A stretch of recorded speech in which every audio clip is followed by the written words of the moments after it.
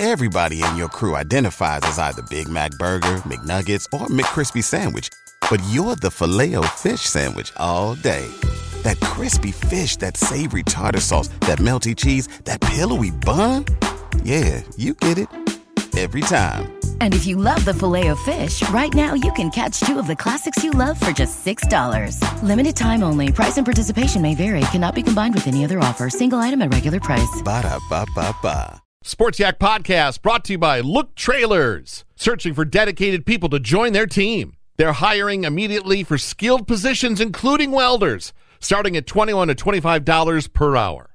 Located only 24 minutes from Goshen, 9 minutes from White Pigeon, Michigan. Visit looktrailers.com. Look Trailers is an equal opportunity employer. Do you like sports? Because we like sports. Let's talk about sports. It's Sports Yak. Sports Yak. It's Sports Yak. Welcome to episode 306 of the Sports Yak Podcast. You mean the Fred Lynn episode? Fred Lynn. Fred Lynn became the first player in Major League history, and I think he's the only player in Major League history to win Rookie of the Year and the MVP in the same year. 1975, he had a breakout season with the Boston Red Sox, leads them to the World Series. They lose in 7 games to the Reds.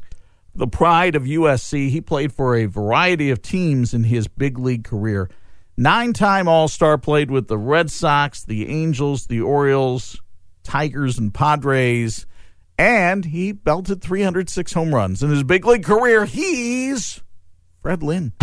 Family Broadcasting Corporation, The crowd's going wild. in association with the Studio DNA Podcast Network, presents Sports Yak.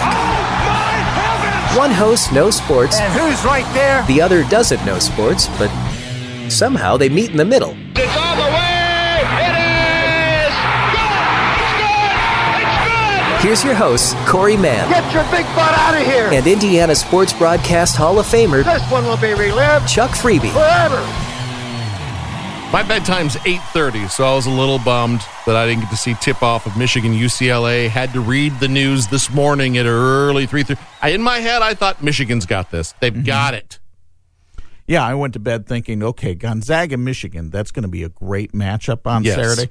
And it would have been a great matchup, but it's not happening Saturday because UCLA had some other ideas. What a job Mick Cronin has done with this Bruins team. Corey, they lost their last 4 games of the season. They are one of the last teams in the NCAA tournament. Michigan State blows the game against them. I mean, really, UCLA had no business getting out of the first 4, and now they're in the final 4 as they beat Michigan 51-49 in a, I have to say it, typical Mick Cronin game. It was physical. It was ugly. They play defense. There's not a whole lot of offense. They drain the clock on possessions. It's not fun to watch, and especially if you're on the other team.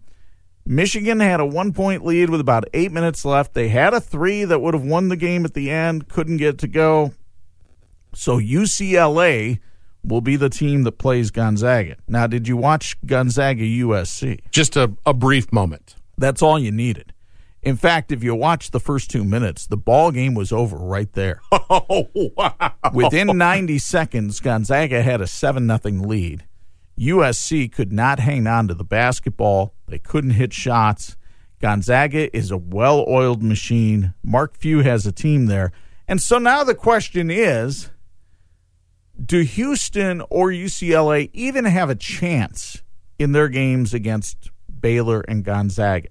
Or are we all boiling down to this Baylor-Gonzaga matchup? Basically, the teams that everybody said were the top 2 teams all year.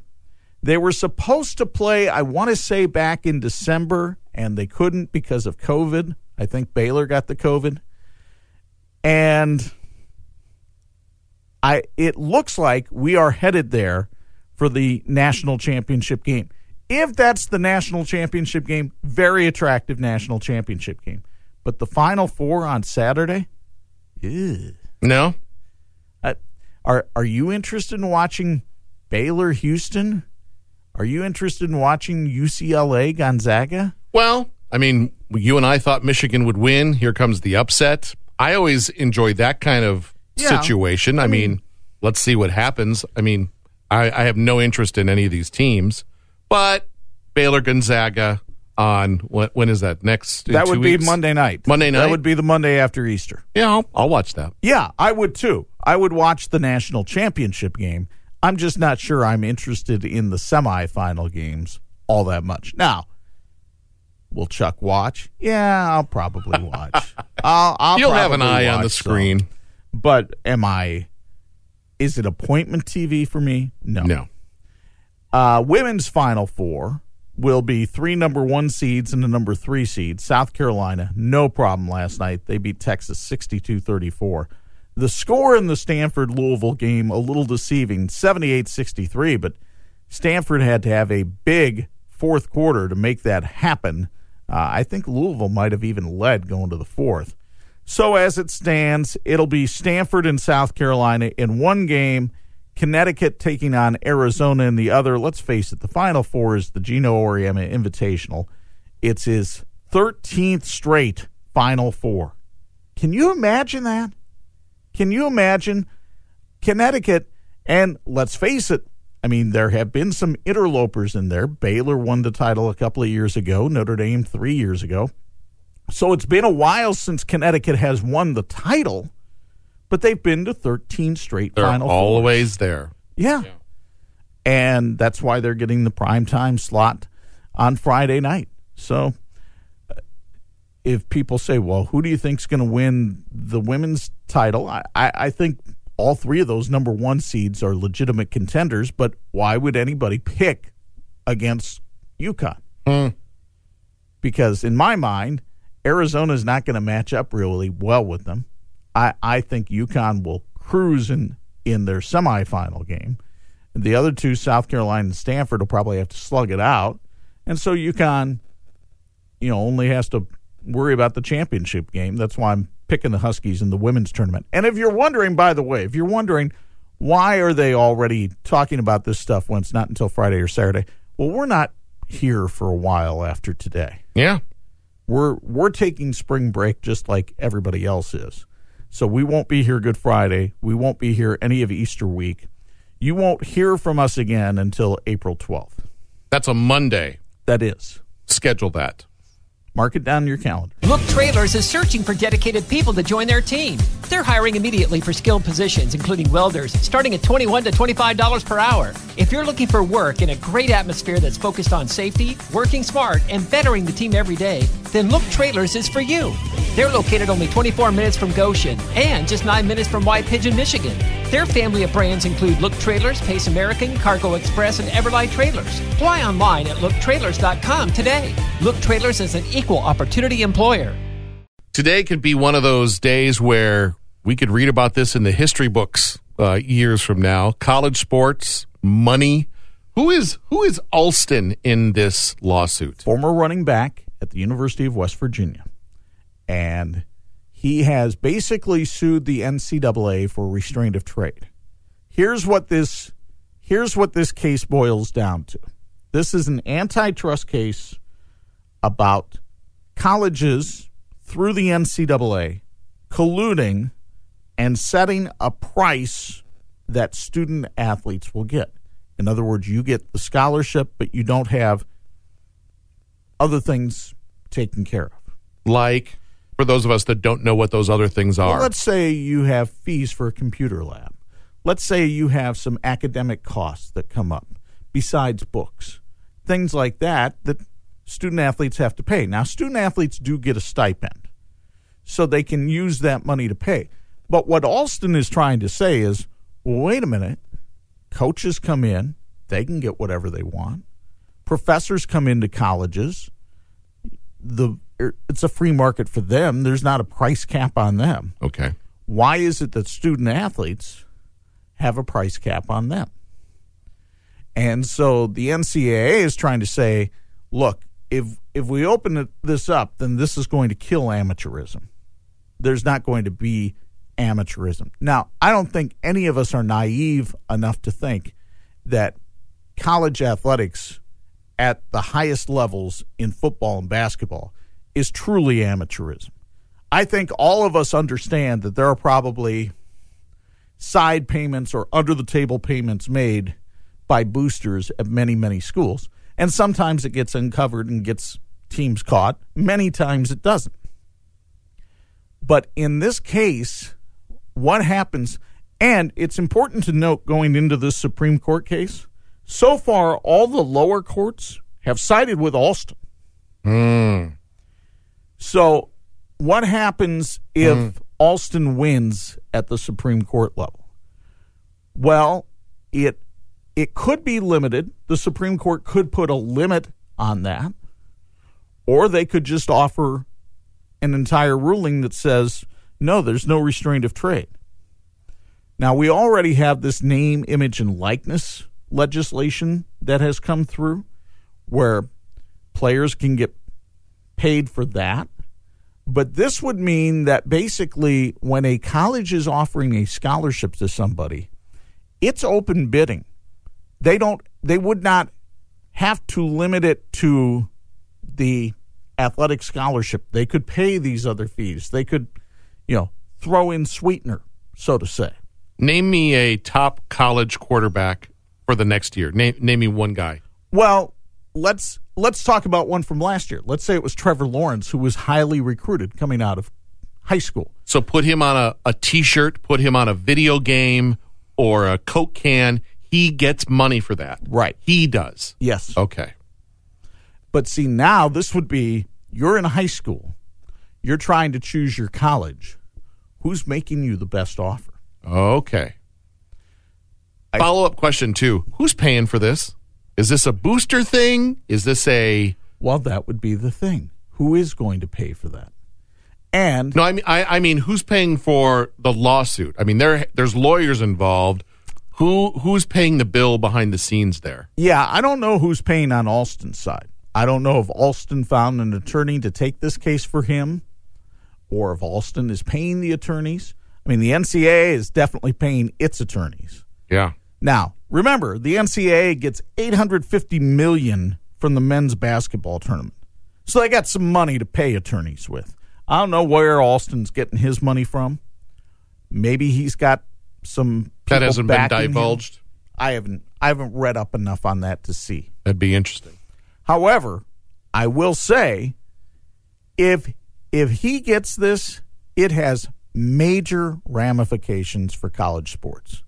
And if you think Title IX legislation has kind of done some things to college sports with the equality between men and women, or if you thought last year with name, image, and likeness had some effect,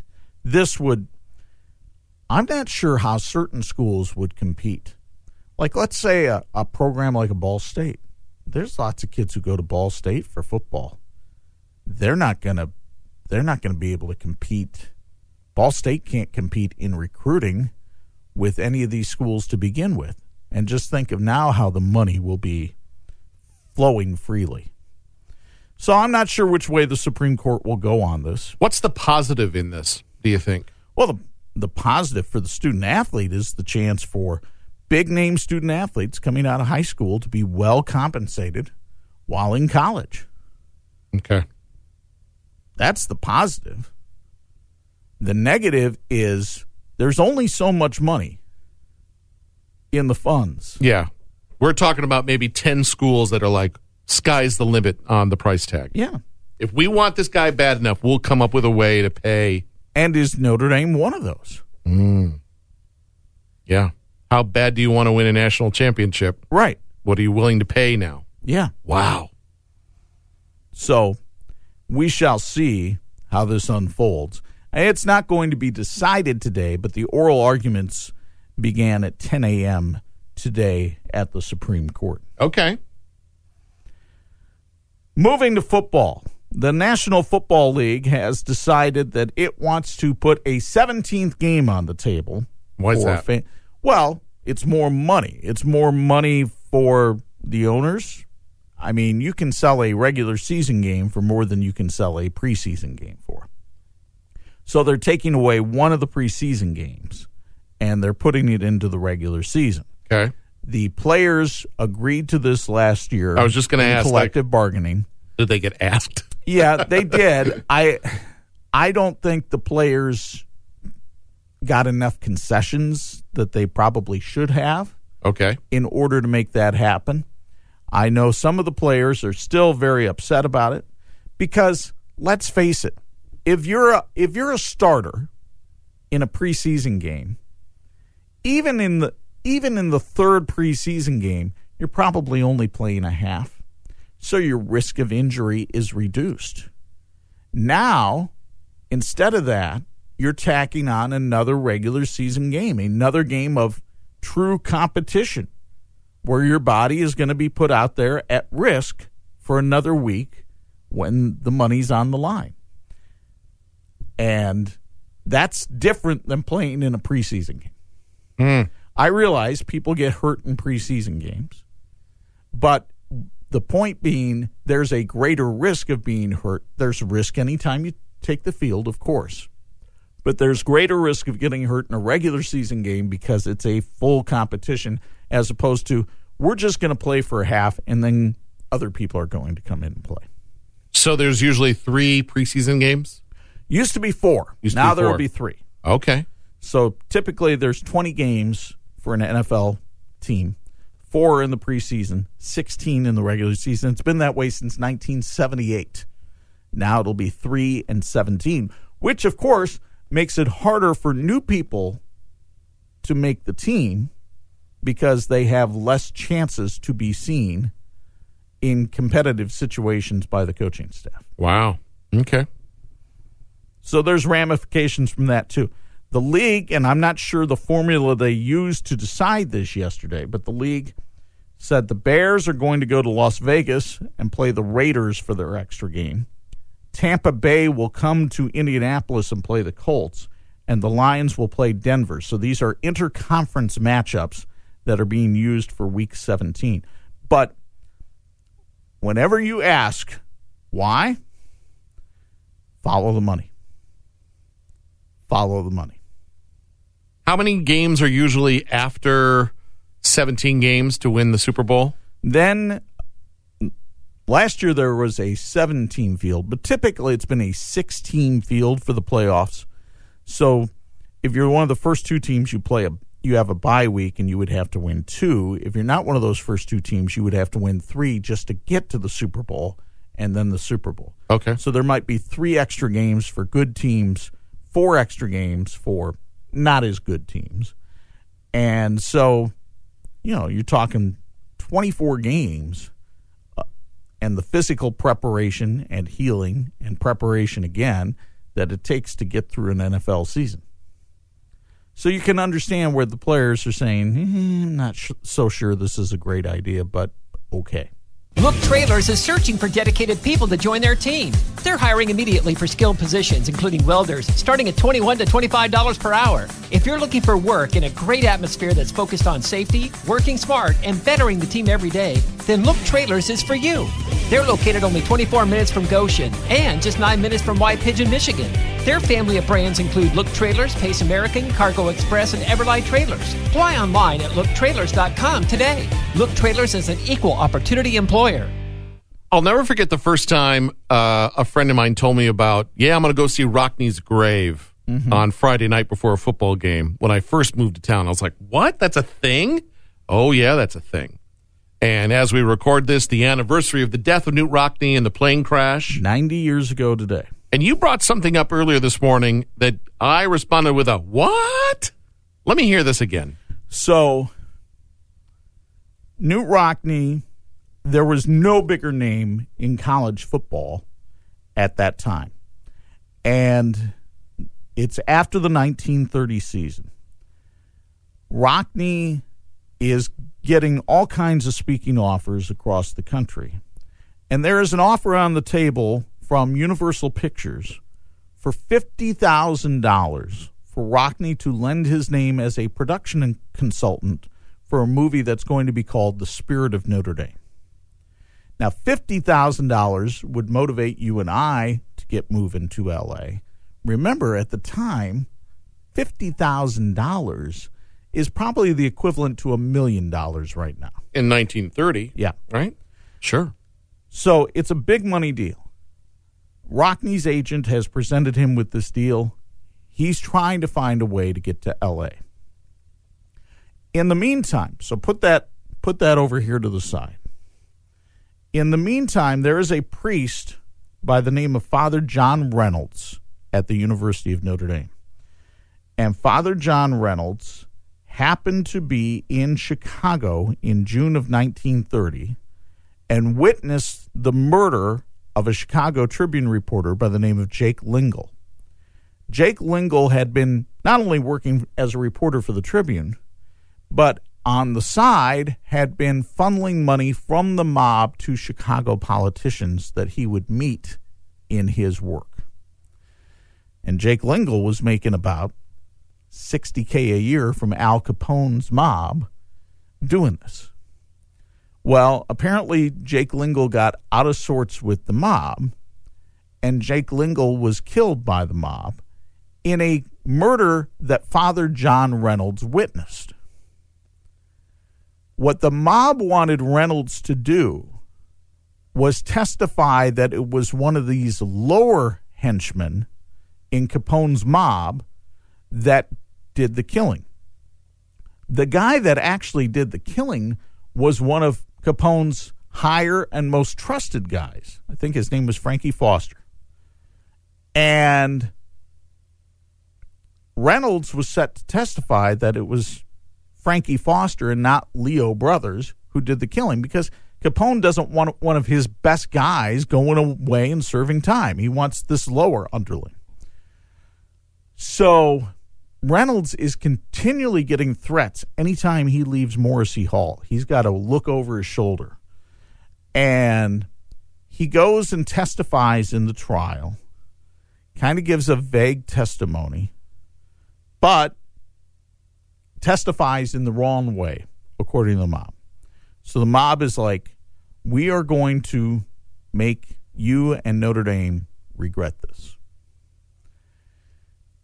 Now, 2 days after his testimony, trial's still going on. Reynolds is back on campus, and he's walking and encounters Knute Rockne.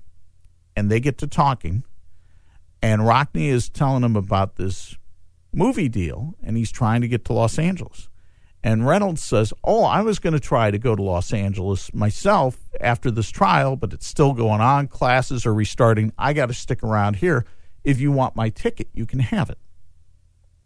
So Rockne takes the ticket, takes the train from Kansas City, or from South Bend to Kansas City, and boards the plane. And, of course, we all know that the plane crashes in Bizarre, Kansas.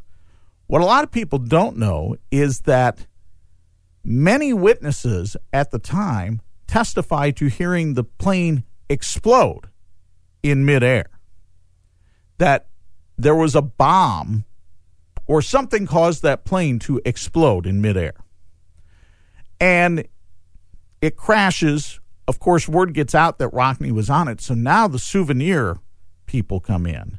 They're plucking what they can. So by the time the federal officials get to Bizarre, Kansas, which is out in the middle of nowhere. By the way, Bizarre, Kansas. Yeah, Bazaar. So by the time the federal officials get there, a lot of the evidence is gone. Picked over like crows. Yeah. About 2 or 3 years later, a Detroit newspaper investigating this says, first of all, the coroner's office in Kansas, and remember, air travel's fairly new. I mean, it's only about 10 years old, so a lot of things aren't known about air travel and why planes crash. So the coroner's office in the middle of Kansas, they don't come up with anything constructive in terms of how the plane crashed. The Secret Service investigates, and they're starting to find some things. And about 1933, this Detroit newspaper comes out and basically runs a headline that Rockne was killed by the mob. Now, there are two things that come up here. Number one, Did the mob place the bomb on the plane thinking that Reynolds was going to be on the plane? Or was the mob so ticked off at Notre Dame because of Reynolds' association with the university? We're going to go for your superstar. That they eliminated Rockne. Wow. That's the unknown. But almost everybody who looks at this now says, yeah, that wasn't just your standard run. That wasn't pilot error.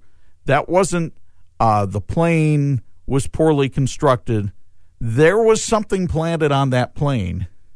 And so Father John Reynolds winds up going to serve in a Trappist monastery in Utah. And I guess in the 1980s, he did an interview with somebody who had tracked this story. And he says, oh, yeah. He goes, there's no question the mob planted a bomb on that plane. I've never heard that story. Wow. That's right out of Hollywood, too. Like, why hasn't someone made that movie? Well, yeah. I mean, that's, wow. How many years into coaching was he at Notre Dame when he died? Oh, by 1930, he had been there for 13 years. 13 years. He's still the longest-serving coach in Notre Dame football history. Think about that, okay? New Rockne won 105 games in 13 seasons. Remember, back then, college football seasons were maybe 9 games long. That's about it. He won 105 games in 13 seasons, a record that still has not been passed. Brian Kelly will likely pass it this year. He has 100 right now. Odds are he's going to win 6 games this year. But Kelly's had a lot more games to coach. Seasons now are 12 games, and if you play the bowl game 13, you get credit for those. So Rockne, by far, his winning percentage is untouched by any Notre Dame coach. Holtz, Parsegan, Leahy, none of them lasted more than 11 years because of the pressures of the job. Here's Kelly entering his 12th year, and we all know that probably 5 years ago, a lot of people after that 4-8 season thought he's not going to last. Yep. Next man up. Yeah. And instead he has lasted and thrived here in recent years. Maybe not to the point that a lot of Notre Dame fans would like, but it was interesting. I got to do an interview with Brian Kelly, talking with him for the Notre Dame Club of St. Joe Valley for the Rockne Memorial Breakfast last Sunday. And he talked a lot about, the impact of Knute Rockne and the legacy that is left there and how you feel it every day when you're there. And, he gives credit to the players. He says, look, you're not going to win as many games as we've won without the players that we've had. But I always was intrigued when you look at Leahy when he took the job and when he left. When you look at Era when he took the job and when he left, 11 years seems to age these guys 30 years. Yeah. Brian Kelly's held up pretty well. It's like a presidential run, health-wise, gray it really and is. Broken down. And help me out here, Knute Rockne at the height of his career, 13 years in. Oh, my goodness, it was still... He had just built Notre Dame Stadium. At the time, 59,000 seats. I mean, basically, Lambeau Field and Notre Dame Stadium are the same design. And who would have thought that 59,000, but Rockne had that vision that the game is growing, that we're going to fill these seats, that it's going to be this popular. And he came up in a golden age. You think about Babe Ruth was a larger-than-life hero for baseball. Knute Rockne, larger-than-life figure for college football. And we had those figures in the 20s. Then the Great Depression comes along. So how Rockne would have fared through the Great Depression and how the game fared during the Great Depression, it would have been much different. But, man, in the Roaring 20s, there was nobody bigger than Rockne. Did he get to see a full stadium? No. He dies in 1931. The stadium is constructed in 1930. He never saw a full stadium. Oh, wow. But it was being built to 59,000 seating. Yeah. Wow. That's fascinating. That many show up that first game? I'm not sure what the capacity or what it was for the first game. It'd be interesting to find out. Yeah. All right. Great story, dude. Thanks you. That was... Wow. Why has someone not made a movie about that? Woo. Who plays Knute Rockne? Today? Yeah. Ooh. How old would he have been? Oh, he wasn't that old. Let's see. He comes to Notre Dame late, but he plays college football. He's probably in his late 40s. I think of that guy from the commish. Ooh, Michael Chiklis. Yes. I can see Rockne in my head, that famous speech in the locker room. So I'm like, how do you match that with another? You need a good actor, too, though. You need somebody that's, wow. And then, of course, as soon as you say Al Capone, Robert De Niro. Untouchables, you know. Good story. Man, that's one for the... I'm glad we got that recorded. That'll be a fun one to come back on. Good for you. There you go. Major League Baseball opening day tomorrow, Corey. How excited on a level of 1 to 10 for the 2021 season? How excited are you for the prospects of the Chicago Cubs? I am excited for another Cubs season, but as you know, a mutual friend, colleague of ours, got himself a gig over there. So I'm excited about that just as much as the game being played at Wrigley. I'm glad we're getting back to fans in the stands. Right. I've got a show I'm supposed to go to in August over there. I've not heard a single word about it. I don't know if it'll happen. Oh, it's going to happen. You think so? I think shows by August will be happening. Now, the question is, what will the capacity rules be? Because let's face it, the Illinois government works a little bit different than the Indiana government does. Wonder if I'll be sitting next to Mayor Lightfoot at that Green Day show. One I don't never know. knows. I don't know. But I'm excited. I am excited. I put the question out on our Twitter poll. Okay. Who has a better season in terms of wins and losses, the White Sox or the Cubs? Who this wins is more at games? 46 Sports? At 46 Sports. Who wins more games? Oh, someone's going to stab me with a fork for this one. I'm going to say White Sox. I agree with you. I think the White Sox are built to be a playoff contending. And I think, don't get me wrong, I think the Cubs are a playoff contending team now. And I look at the Cubs starting rotation and I think that could work out. Hendricks, Arrieta, Davies, Williams, Owsley. But I look at the White Sox starting rotation and I think that's a really good rotation. And the White Sox, now, they took a blow with that injury to Jimenez, who had his surgery yesterday on the torn pectoral. He's out 5 to 6 months. I mean, that's a big part of their offensive punch in their lineup. So they may not be able to be as explosive as what everybody expected them to be. They're still going to put some runs on the board. I think Jose Abreu is an underrated superstar in Chicago. And if he weren't Cuban, he'd probably get a lot more play. I think for whatever reason, Latino or Hispanic players find it difficult to reach the level of stardom that somebody... I think of Baez and Rizzo, okay? Now, Rizzo has a lot of qualities that make him the lovable guy, and I'm not saying there's nothing wrong with Javi Baez. Javi Baez is great in the community too, but I think Rizzo has a higher stature. I think if you list the Cub infield of Rizzo, Bodie, Baez, and Bryant, for whatever reason, more people gravitate towards Rizzo and Bryant than they do to Baez. I think when you look at the White Sox, Jose Abreu is a star. I don't care if he's Hispanic, Japanese, anything. He's a star, folks. His productivity is off the charts. And I think he deserves more love than he typically gets in Chicago. I would love to see, and I'll say it on this March 31st, I would love to see the diamond in the rough hiding in Iowa. Somebody comes up from below, pitcher, whatever, somebody all of a sudden elevates to greatness. Well, I think that diamond in the rough could be Nico Horner, who played a few games here at South Bend last year, got elevated quickly to the big club because of COVID problems, had a terrific start at the big league level. Then people started to get a scouting report on him, and it struggled.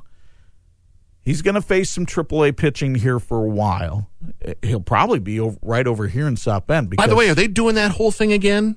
That is the alternate site for the time being. Again? Okay. Yeah, and for the time being until the AAA season starts. Okay. AAA season, like the Class A season, doesn't start till May. So that'll be the alternate site. And there might even be some AAA games played there just to help these guys stay sharp. That said, I think Nico Horner at some point elevates to the parent club this year, whether it's because of an injury or whatever. And he could be that guy you're looking for that comes up from Iowa and sparkles, because he had a really good spring, but they like Bodie better than they like Horner right now. Okay. Yeah, I'm looking for one of those moments. So do you think, let me put you on the spot here. Cubs are in a division with the Cardinals, who just picked up Nolan Arenado in the offseason. They probably had the biggest offseason move of any team in the division. The Brewers, the Reds, and the Pirates. Do you think the Chicago Cubs make the National League playoffs this year? Is this Ross's second year? Yes. Are there TVs in the locker room yet? Oh, yeah. Wasn't there a time when there was no video available for hitters to go back and look? That's solved this year. We're past that? Yeah. Yes. Okay. Do you think the Chicago White Sox, who are in a division with Minnesota, Cleveland, Detroit, and Kansas City, do you think the Chicago White Sox make the postseason this year? Maybe. No, you have to go yes or no. There's no maybe allowed here. Yes. I'm going to agree with you on both counts. We'll see. Yes. Come October, we might be trying to edit this episode. So fun to do this on the day before opening day. We might be trying to edit this episode come October, but right now, Corey and I are saying there will be postseason baseball on both sides of Chicago. Mm-hmm. There will also be overrated and underrated today. And you, my friend, are bringing a couple of names to the table. I might have one if one of yours doesn't match mine. Okay. Disney announced a Obi-Wan Kenobi series, and the cast is stacked. It's going to be fantastic if you're a Star Wars fan. Okay. They start shooting here this next month. We'll probably get it early next year. Ewan McGregor is back as a young Obi-Wan Kenobi. I give you underrated, overrated, Ewan McGregor. Overrated. Overrated. Does nothing. Does not move the needle for me whatsoever. I don't hear that name and say, oh my gosh, I've got to go see that movie. Moulin Rouge. Star Wars. Well, I mean, but Star Wars isn't great because of Ewan McGregor. Beauty and the Beast. Certain as the sun, but great tale. Again, did Ewan McGregor make that movie? The Impossible. Yeah. Big Fish. You haven't hit anything for me that's like, oh, well, my gosh, I'm going to change my mind. Black Hawk Down. Again, is it the story? Ewan McGregor happens to be in it. He is the coattail rider here. Nanny McPhee. No, please. I like him, but he is not star quality. No, he's not. He's a blip. Overrated. He's a coattail rider. Overrated. Switching gears to music. Yeah. I give you Herb Alpert. Herb Alpert. Overrated, underrated. With or without the Tijuana Brass? That's up to you. I'm not sure what audience you're trying to appeal to here. Give me a break. Give me a break. We're going back into the 60s and 70s here with Herb Alpert. At least I know who he is. I mean, look, is anybody going to go out and buy a Herb Alpert record today? Yes, they are. Because if you do not have the Whipped Cream album in your collection, you don't belong collecting vinyl. Well, actually, that's a very good album. Oh, it's fantastic. However, the hits. Taste of Honey. Tangerine. Yeah. Whipped Cream. Ladyfingers. So food items were big. This Guy's in Love with You. Spanish Flea. Tijuana Taxi. There's your 5. You know my formula. You know it. I honestly would say Herb Alpert, for his time, underrated. I mean, 60s and 70s, Herb Alpert was the equivalent of a hit anytime he was on. I'm willing to bet when you're in your grocery store, You don't even know that they're playing him. He's playing. Yeah. I'm going to go underrated as well. And I will come to you with a birthday boy from yesterday, and you know what's coming here. And he certainly fulfills your 5-hit requirement, your 5-album requirement. He does. He is Mr. Eric Clapton. I would not say overrated. So I'm teetering between right down the middle, healthy, great, amazing career, or underrated. Like, his name needs to be mentioned with the greats, the Jimmy Pages, the Eddie Van Halens, the Eric Clapton, Steve Miller. You know, throw in Angus Young today, birthday. Throw in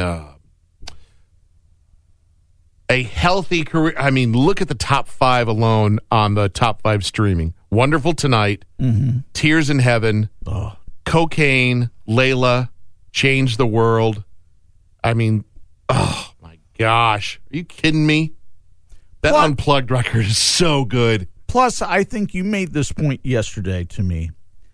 He was involved with, behind the scenes, with other groups as well. Yeah, Yardbirds and Cream is where he started. Right. They've got some rock and roll real estate that's pretty impressive. But then who was it? You were telling me a story of, the Bee Gees. Yeah, he was kind of second fiddle to them in their management empire. The guy who managed the Beatles was like, I'm not interested in these guys from Australia. And so he gave it to one of his underlings. Mm-hmm. And the underling is like, these guys are a hit. And he's been their manager since day one. But he also had a young Eric Clapton. And so Eric saw the meteoric rise of the Gibb brothers. And he was kind of like, what about me? Yeah. Where am I at in this whole thing? But then, of course, it did start to happen for him. I'm going to go great career, great body of work right down the middle. He is where he's supposed to be. I will say slightly underrated. I think when you mentioned a lot of great guitarists, and I'm not sure Clapton gets his due for his guitar playing ability. And then when you look at the length and breadth of the career, and if you're going to throw in the Yardbirds and Cream, he never gets talked about for that stuff. Underrated. It's a well-known fact that my favorite guy, when they say, who's your favorite guitarist, that's the first name he says. That, to me, is a big deal. The fact that he agrees with you about Eddie Van Halen. Yeah. No. Eddie Van Halen says that's his favorite guy. Oh, okay. Yeah. Okay. Why are you the way you are? Him. Wow. Him and Jeff Beck, but it's his name first. I'm going to have to listen to some Eric Clapton on the way home today. That Unplugged record, I'm telling you. Woo, we played that in the 90s, big time. Remember that one? Change the World's on there, yes. Tears in Heaven, and then just all the hits. Yeah. My Father's Eyes, that's a great song. It is. So good.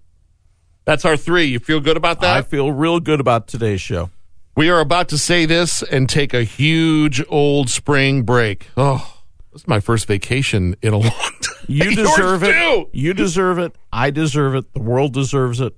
Don't ask us what we're doing. We don't want to tell you. We're not going to. We're not doing it together. Out from one gated community into another. I'm kidding. You're on Twitter, right? I am at 46 Sports. That's right. You got a Sox and a Cubs please vote back and forth poll you're going with. I'm at My Name is Corey and Sports Yak with 2 Ks. Hit the subscribe button so you never miss an episode. Until next time, Yak fans. Ooga Luga, Fred Lynn. We've had some fun, yeah, the show is done. Now we gotta run. It's Sports Yak. Sports Yak. Sports Yak is not filmed in front of a live studio audience. We done? Sports Yak Podcast brought to you by Look Trailers. Searching for dedicated people to join their team. They're hiring immediately for skilled positions, including welders, starting at $21 to $25 per hour. Located only 24 minutes from Goshen, 9 minutes from White Pigeon, Michigan. Visit looktrailers.com. Look Trailers is an equal opportunity employer.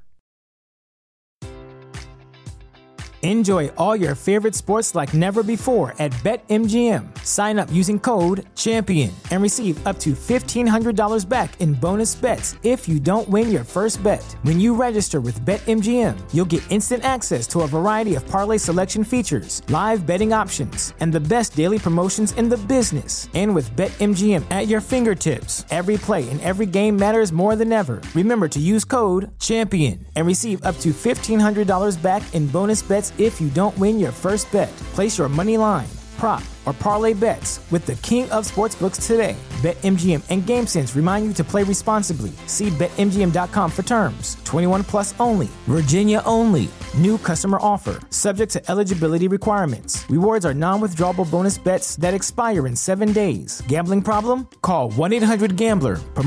Promotional offer not available in Washington, D.C.